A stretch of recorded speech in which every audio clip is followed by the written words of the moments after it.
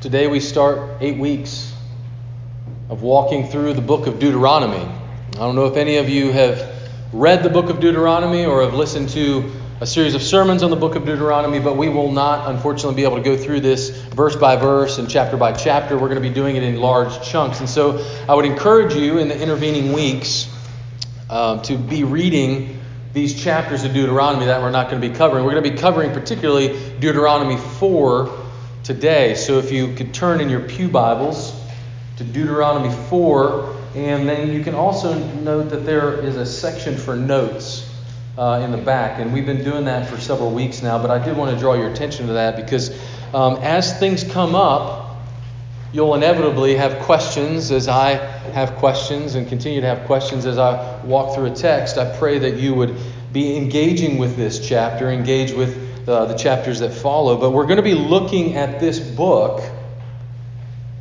and consider how it applies to us, which is a very thorny question.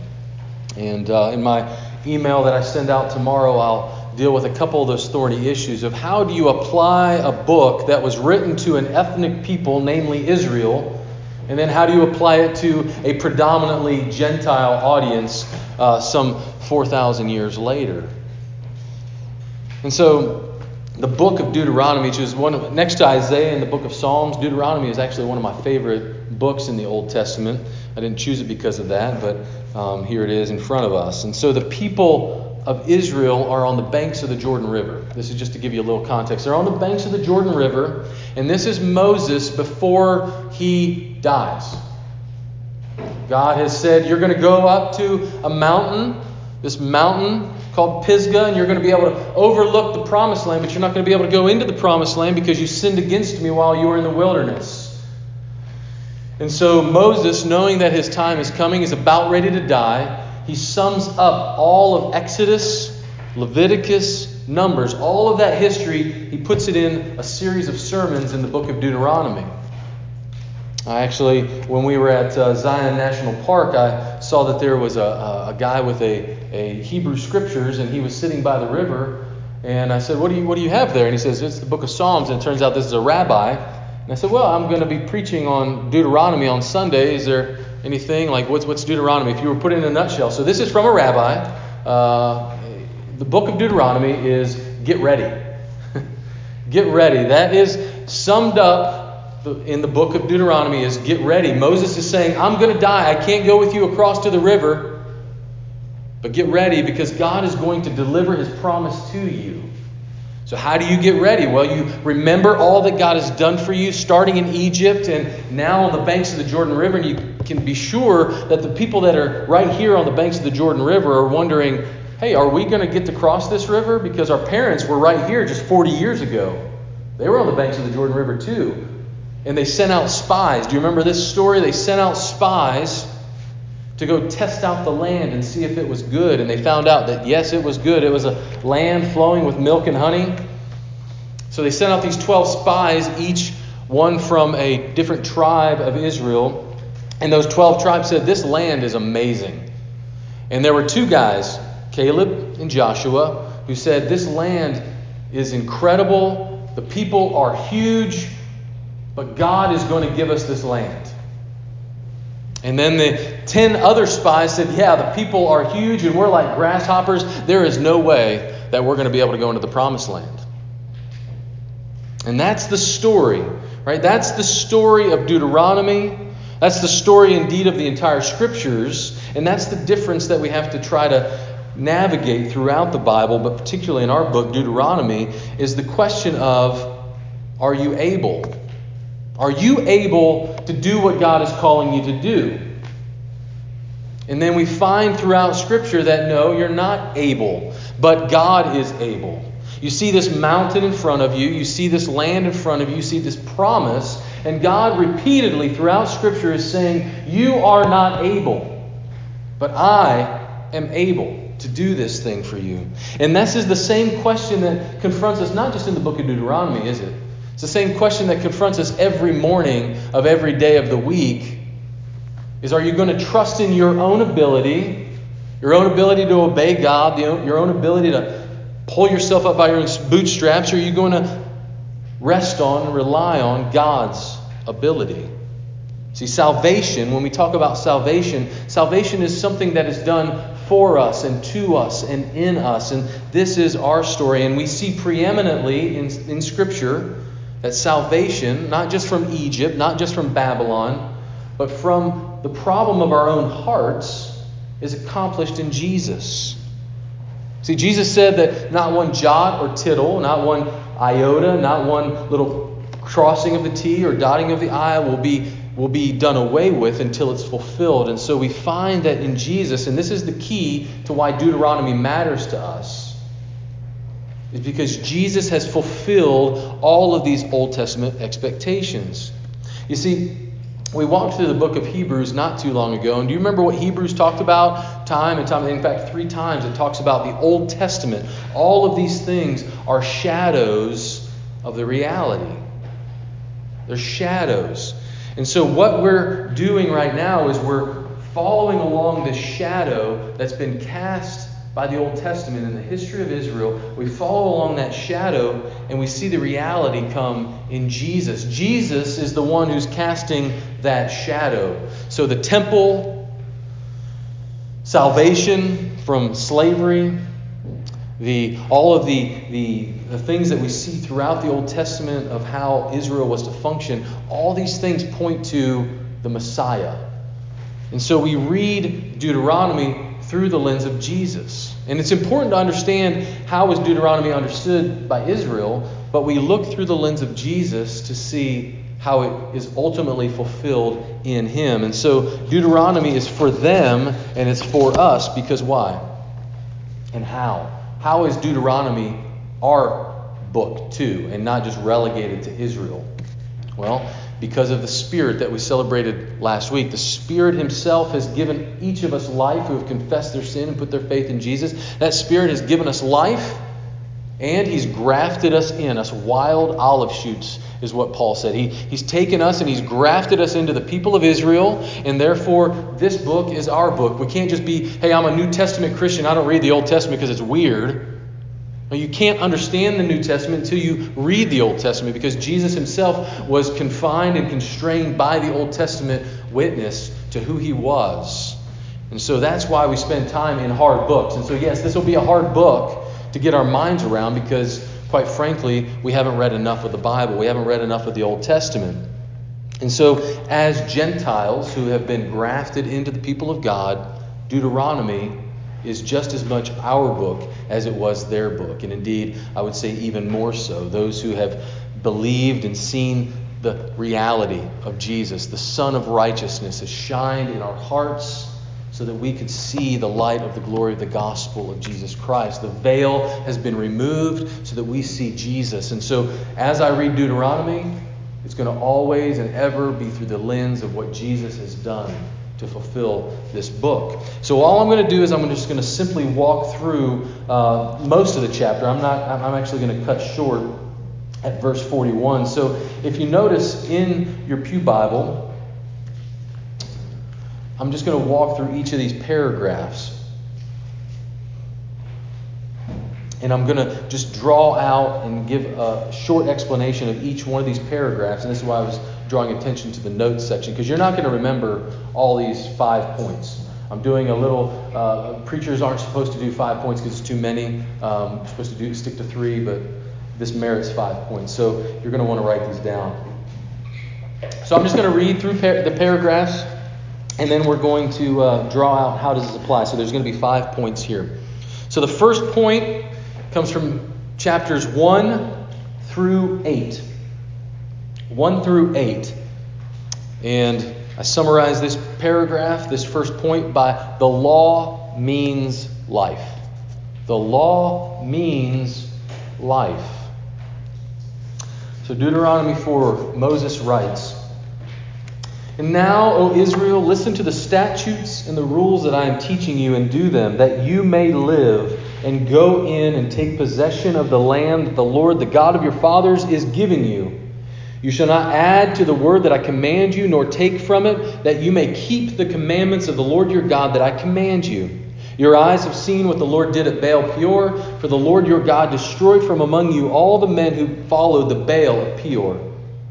But you who held fast to the Lord your God are all alive today. See, I have taught you statutes and rules, as the Lord my God commanded me, that you should do them in the land that you are entering to take possession of it. Keep them and do them, for that will be your wisdom and your understanding in the sight of the peoples, who, when they hear all these statutes, will say, surely this great nation is a wise and understanding people. For what great nation is there that has a God so near to it as the Lord our God is to us, whenever we call upon him? And what great nation is there that has statutes and rules so righteous as all this law that I set before you today? So the law means life. Notice I didn't say that the law gives life. The law means life. The law is the conduit by which ultimately God is the one who gives life. God is the one who gives life. And so you remember this book and God's law from Mount Sinai all came after. It came after he saved his people from Egypt. So they didn't do this law so that God would then save them from Egypt.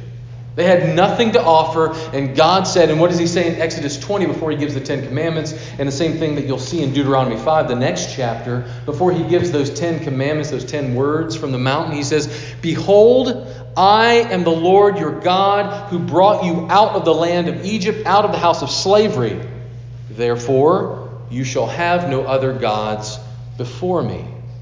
So we don't obey God so that he looks at us and says, hey, I'm gonna save you. No, God saves us independently of our obedience by his mercy and his grace. And we'll get more into that as we get into the book of Deuteronomy. How is that even possible? Because God demands righteousness. So how is it possible that he saves us apart from us doing something? Well, so the question then comes, what then is the law? What is the law? What's the purpose of the law? Well, Paul says in Romans 7 that the law is holy. The law is holy and righteous and good. Why is that? Why is it righteous and good? Because I thought it kind of condemns us and shows us what's in our heart. Well, that's exactly right. The law reveals what's in our hearts, reveals that we really don't want to live how God has shown us that life. He says, behold, I lay before you life and death. Choose life. Do these things so that you can live. And you and I don't really like that a lot, do we? We say, no, I do. I'm trying my best. Well, in those small moments when we don't, that shows that we don't. Right? And so what does the law do? The law shows us our hearts, but even more so, it reveals the heart of God. The law stems from and flows from the very heart of God to show us what does it look like when God shows up. It looks like God loving his neighbor as himself.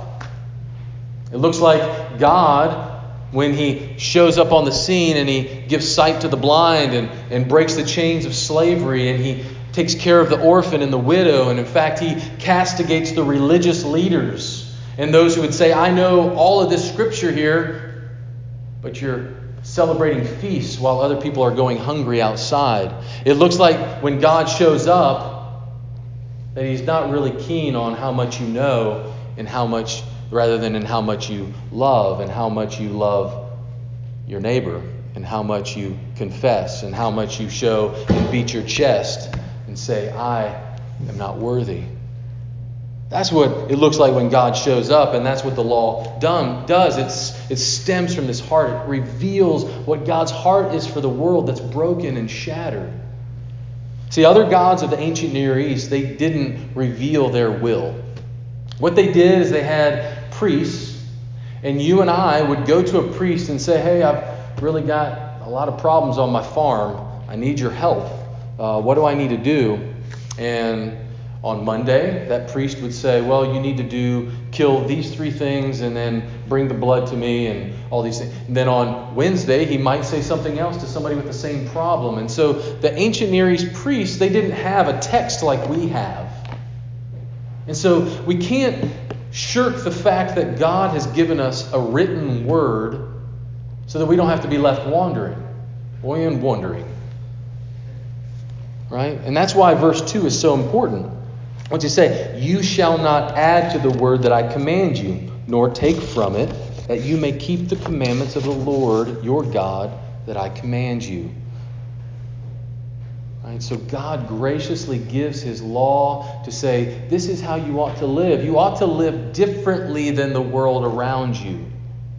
See, they took a day of rest called the Sabbath, unlike the world around them. They didn't kill their children like some of the religions at that time. Baal, for example, and Molech, they had to kill their children as sacrifices. They didn't do that. They didn't eat certain foods. They didn't wear certain clothes to be able to say, this people is a people set apart.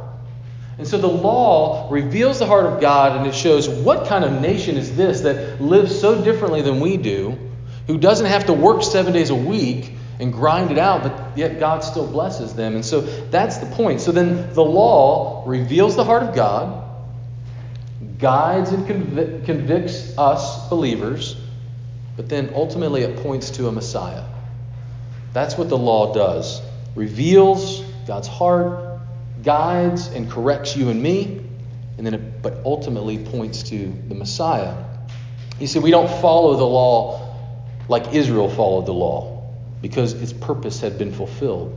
The shadow was fading. It was shortening because the sun had come and fulfilled all of those things. And so we don't go back to the shadows. And that's what Hebrews continued to say. Remember that? He said, don't go back to those elementary principles. Don't go back to the shadows. That's not the reality. The reality has come. Celebrate God fulfilling all of his requirements in Jesus. And Jesus says, love God, love people. Who is God? Jesus. Love God, love people. And so if you love God, then you will love people. And if you don't love people, then you don't love God.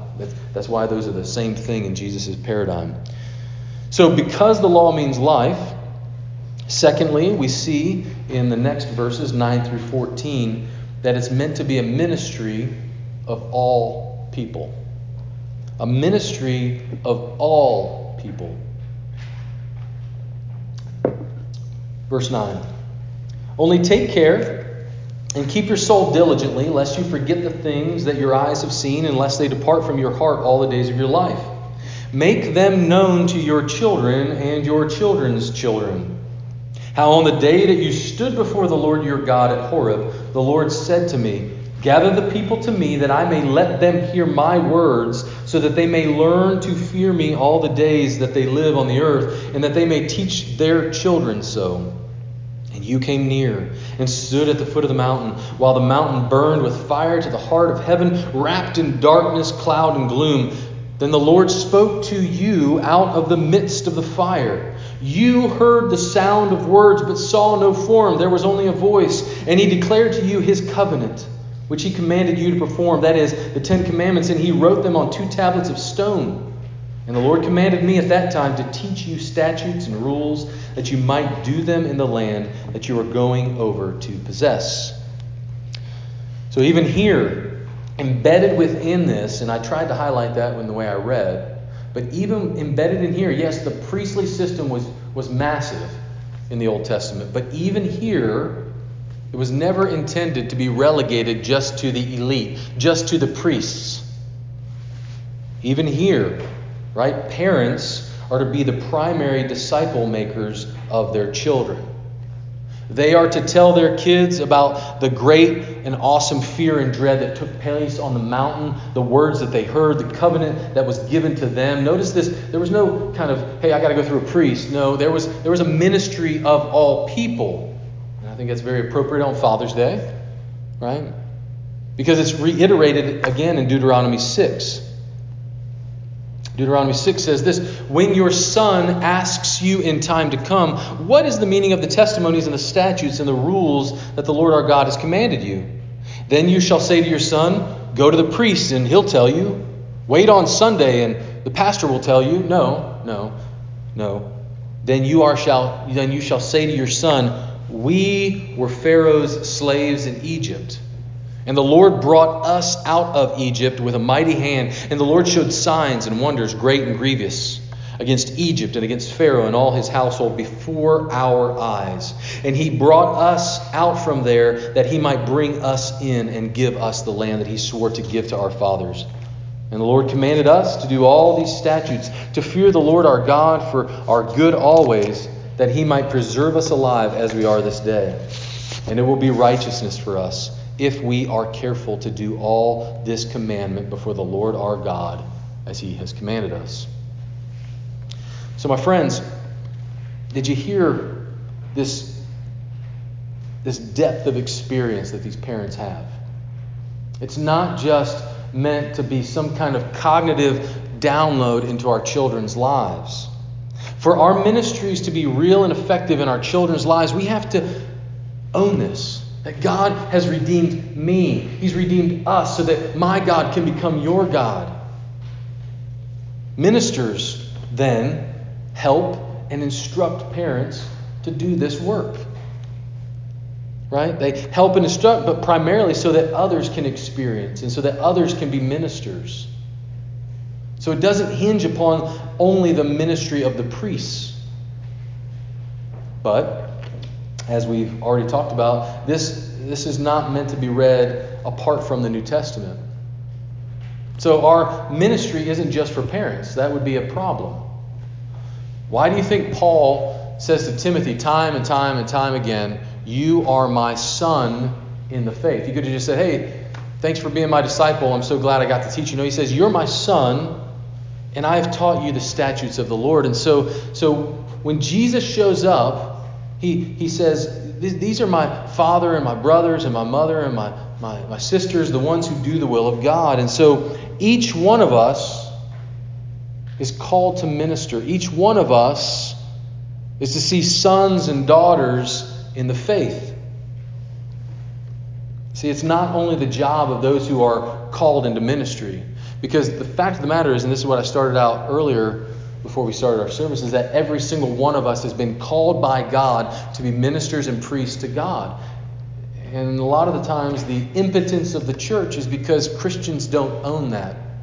Christians relegate it to the priests or relegate it to the ministers, to someone else, instead of saying the Spirit of God that has called that pastor is the same Spirit of God that dwells within you, and it calls you to, yes, say something to your coworker who's going to die and go to hell if they don't know Jesus. The same Spirit of God that calls the priests is the same Spirit of God that has been poured out on all flesh at Pentecost that we celebrated last week. You see, let me just make one last point here about parenting for fathers and mothers. It's true that our primary calling is to our children. It's primary, but it's not the only calling that we have either. It's primary, but it's not the only calling. So we can't just say, well, I'm just focusing only on my children. Let me challenge you here a little bit. And I feel the same challenge. That we are to primarily disciple our children, but we're not only to disciple our children. One of the best ways to disciple our children is to go out into the world with our children and disciple others. To show them, to take our biological children with us and see spiritual children be born again as they repent and believe. And I promise you that as your children see you be faithful in sharing the gospel, laying down your life, serving people in the strength that God supplies, that when they see that, that's going to mean more to them than going through line by line. They are going to see that Jesus is more valuable to you than being thought well of in the eyes of others. And so I feel this burden, and I want you all to feel this burden too. That it's not just for parents, that we are called to be spiritual parents to others. Every single one of us.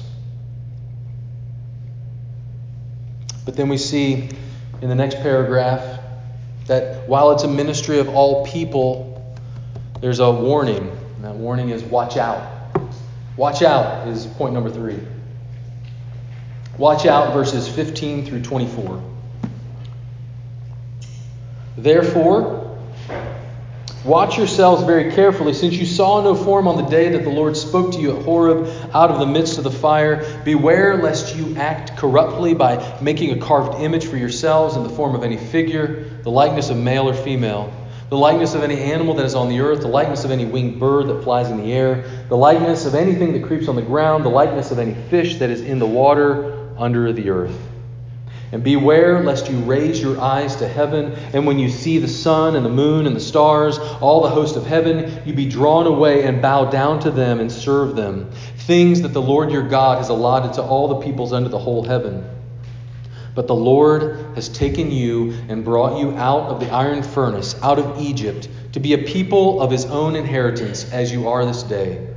Furthermore, the Lord was angry with me, this is Moses speaking, the Lord was angry with me because of you, and he swore that I should not cross the Jordan, and that I should not enter the good land that the Lord your God is giving you for an inheritance. For I must die in this land. I must not go over the Jordan, but you shall go over and take possession of that good land. Take care lest you forget the covenant of the Lord your God, which he made with you, and make a carved image, the form of anything that the Lord your God has forbidden you. For the Lord your God is a consuming fire, a jealous God. So the warning is this: if even the leader Moses, if even Moses himself was not exempt from rebellion and punishment, God's people ought to not think that even the seemingly trivial disobediences that no one sees, that God's just going to kind of wink at those or overlook those. See, do you remember why Moses can't go into the promised land? Is because his motives were impure. He didn't trust God. Right? That was the problem. And so Moses is saying, please don't do what I did. Trust God. Throw yourself on God who can deliver this land to you. Don't think that if you strike the rock, then you have the strength to be able to do it. Don't be like me. Watch yourselves. Did you hear how many times it says, beware, beware, beware? So watch out. Watch out. Beware of idolatry. My friends, we're just as prone to this today. See, God makes it clear that you didn't see an image of me. In fact, all of the other gods have idols. All of them are fashioning these idols of the sun, the moon, the stars, the animals, all over. It's comprehensive in what he's saying. He says, don't do that. Don't be like the others. See, you and I can do this as well. We're prone to put our confidence in things that we see. Confidence in the things that we can touch.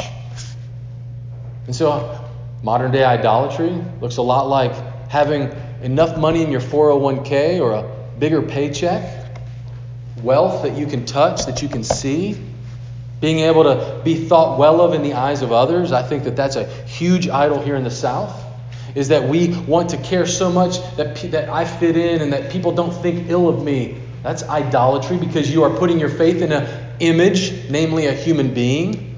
You're saying what they think about me is more valuable than what the unseen God, the all-powerful one, thinks about me.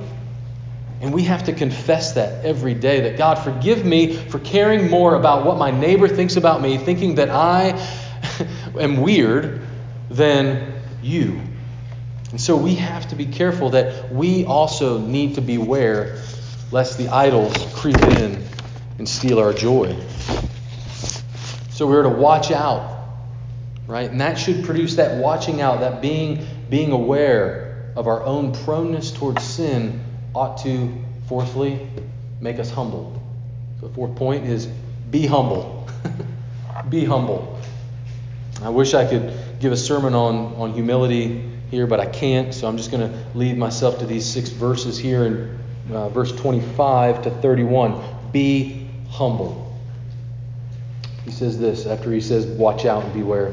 When you father children and children's children and have grown old in the land, if you act corruptly by making a carved image in the form of anything, and by doing what is evil in the sight of the Lord your God, so as to provoke him to anger, I call heaven and earth to witness against you today that you will soon utterly perish from the land that you are going over the Jordan to possess.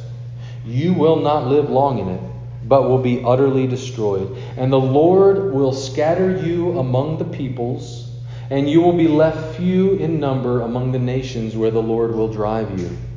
And there you will serve gods of wood and stone, the work of human hands that neither see nor hear nor eat nor smell. But from there you will seek the Lord your God, and you will find him if you search after him with all your heart, with all your soul. When you are in tribulation and all these things come upon you in the latter days, you will return to the Lord your God and obey his voice. For the Lord your God is a merciful God. He will not leave you or destroy you or forget the covenant with your fathers that he swore to them. See, the question is not if they will rebel, right? Moses makes it very clear that they will rebel. See, God foretells that his people will do the very things that he warns them against. He says, don't worship idols. And he says, you're going to worship idols. And when you worship those idols, I'm going to send you into a land to where you will really worship idols. And you'll serve people that worship idols. You'll be cast out of the land that I'm giving you. I'm going to give it to you, but only temporarily. So even here, the promised land is only a shadow of a greater reality, because they don't find complete rest for their souls until the perfect and true Israel shows up in the womb of a virgin. All of this hinges upon Messiah coming to fulfill what Israel could not do. Right? Let that sink in too, that Moses is saying all of this before the judges, before King David, before King Solomon, before all the rebellious king. Moses is saying that you will rebel. Not a question of if, just a question of when you will rebel. And we see here that God is a consuming fire. So they've gone from the iron furnace into the hands of a consuming, fiery God. A God that we ought to revere and ought to fear. And yet, verse 31, right? He's a consuming fire, but, verse 31, the Lord your God is a merciful God. He will not leave you or destroy you or forget the covenant with your fathers that he swore to them. So just as the initial freedom from slavery was dependent on the Lord, the way that God's people will arrive completely and truly into the promised land of rest, the new heavens and new earth that we just saw a couple weeks ago in Revelation, this new heavens and new earth, this promised land, the way that God's people will enter that land is always and ever through God's power, God's strength, his persevering love. And that's our last point, our last paragraph. The Lord is the ground, the reason, and the goal of all that we read here in this chapter. The Lord is the ground. That it means he is the basis upon which this chapter, this Bible, our experience as people stand. He's the reason, and he is the goal. Let's look at 32 through 40. For ask now of the days that are past which were before you, since the day that God created man on the earth, and asked from one end of heaven to the other, whether such a great thing as this has ever happened or was ever heard of. Did any people ever hear the voice of a God speaking out of the midst of the fire, as you have heard and still live? Or has any God ever attempted to go and take a nation for himself from the midst of another nation by trials, by signs, by wonders and by war, by a mighty hand and an outstretched arm, and by great deeds of terror, all of which the Lord your God did for you in Egypt before your eyes? To you it was shown, that you might know that the Lord is God. There is no other besides him. Out of heaven he let you hear his voice. You heard his words out of the midst of the fire. And because he loved your fathers and chose their offspring after them, and brought you out of Egypt with his own presence by his great power, driving out before you nations greater and mightier than you, to bring you in, to give you their land for an inheritance as it is this day. Know therefore today, and lay it to your heart, that the Lord is God in heaven above, and on the earth beneath. There is no other. Therefore, you shall keep his statutes and his commandments, which I command you today, that it may go well with you and with your children after you, and that you may prolong your days in the land that the Lord your God is giving you for all time. Did you hear that? The Lord is the one who drove out the nations before them. The Lord is the one who freed them from slavery in Egypt. The Lord is the one. He is the one who exercises his right arm of power and breaks the chains of slavery. He's the one who's going to clear out the land of Jericho not too long from now. He is the one who goes before them. He's the one. He's the reason. He's the ground. He's the basis upon which they stand. He says, yes, these nations are mightier than you. That's the point. Your sin is greater than your ability. That's the point. God is saying, I'm done with you trying to rely on your own ability to do what you think that you can do in your own strength. You're going to go into the land and you're going to see that they are greater and mightier than you. And I'm going to destroy them. I'm going to give you this promised land because I am gracious and loving. Not because you're great and awesome, but because I am great and awesome.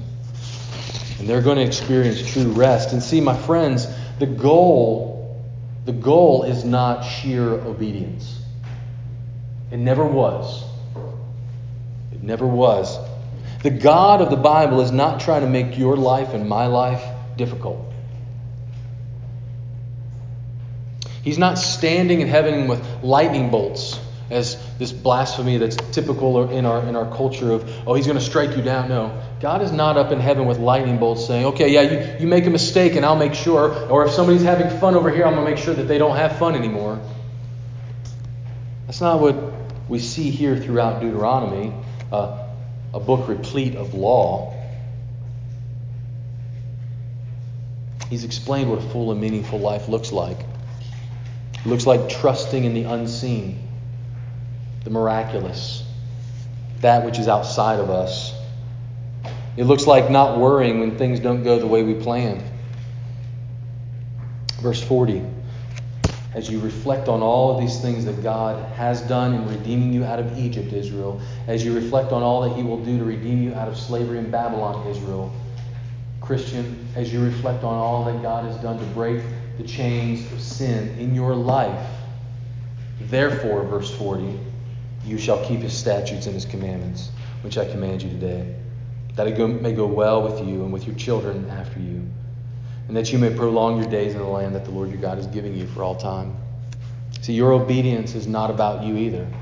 Because what does this chapter say and what does the Christian life say is you are to obey to show that you don't rely on yourself. That's the point.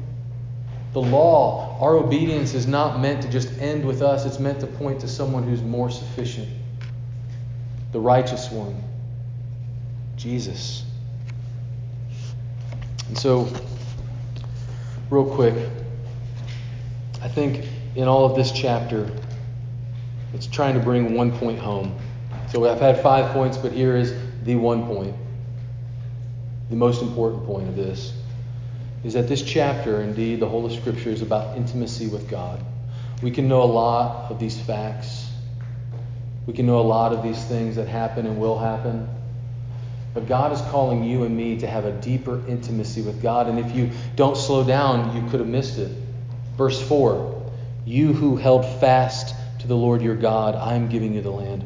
Verse 7, for what great nation is there that has a God so near to it as the Lord our God is to us whenever we call upon Him?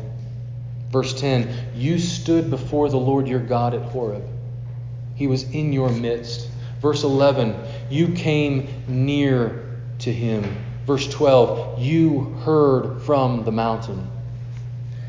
So my friends, when you read Scripture, are you pursuing an intimacy with God? Or are you just trying to get more information? Because information by itself will damn you. If it does not lead to a deeper love and communion with God. That was always and ever the point of God communicating with us. To condescend and to come to us in the Word made flesh, Jesus, so that we might know Him. So my friends, I think that this intimacy with God, and as it pertains to us as a church, God is calling us to pray. To pray more diligently. I know that you all pray in your homes, with your families, at your workplaces, but I'm asking you as a church to pray together. Every Sunday morning at 10 o'clock, we gather in this little room back here. And what we're trying to do as a church, as I said at the very beginning, is something that doesn't depend upon us. We're asking God to supernaturally break through the sin that we've already seen in our neighborhood, both here at the church and our neighbors that we live around, the coworkers that we interact with day after day. My friends, I'm asking us as a church to be diligent to pray together. So I'm asking you to join me every Sunday at 10 o'clock in this room to pray together, to seek the face of God. To do this together. To throw ourselves on the mercy of God and say, God, I want to see you do miraculous things in our church and in my life. And we do that together as a church. And then secondly, I want to challenge all of us to push out into our neighborhoods, into this neighborhood, into our places where we work, to stop being slaves to the idolatry of wanting to be thought well of by others. To push out and be ministers. To trust the Spirit of God that dwells within us and to say, I don't really want to say this. I think I'm really nervous right now, but I'm going to say it. I'm going to lovingly talk to this person and not just push out. Because if we're only pushing out and feeling like I've got to be a missionary without pushing in, without saying, I want to experience intimacy with God who is near, God wants us to share what we've experienced. He doesn't just want your sheer obedience. He wants you to experience intimacy with Him to then say, I found water. I found bread. Let me share it with you because it will satisfy every longing that you have. That's our call. To lean on God. To lean on God and know that He will show up. He promises us He will show up if we draw near to Him. So I'm begging you, let us pray together. And let us press into the Lord together. Let's pray. Heavenly Father, thank you for these dear brothers and sisters. Thank you so much for the sacrifices that they have made to relinquish goods and services that they could get at any number of churches. And instead they have, in a longing to see you at work in their lives and the lives of their loved ones and those they don't know yet, to see the glory of God cover the earth as the waters cover the sea. I thank you for these beloved people, for these beloved brothers and sisters who love you enough to sacrifice, who love you enough to seek your face and to rely on you and to know that you're honored in our obedience, and yet we don't rely on that obedience. And so we thank you for the only righteous one, Jesus, who we sing His praises and we pray because of Him. We come to you, we approach your throne of grace because of Jesus. We pray all these things in His name. Amen.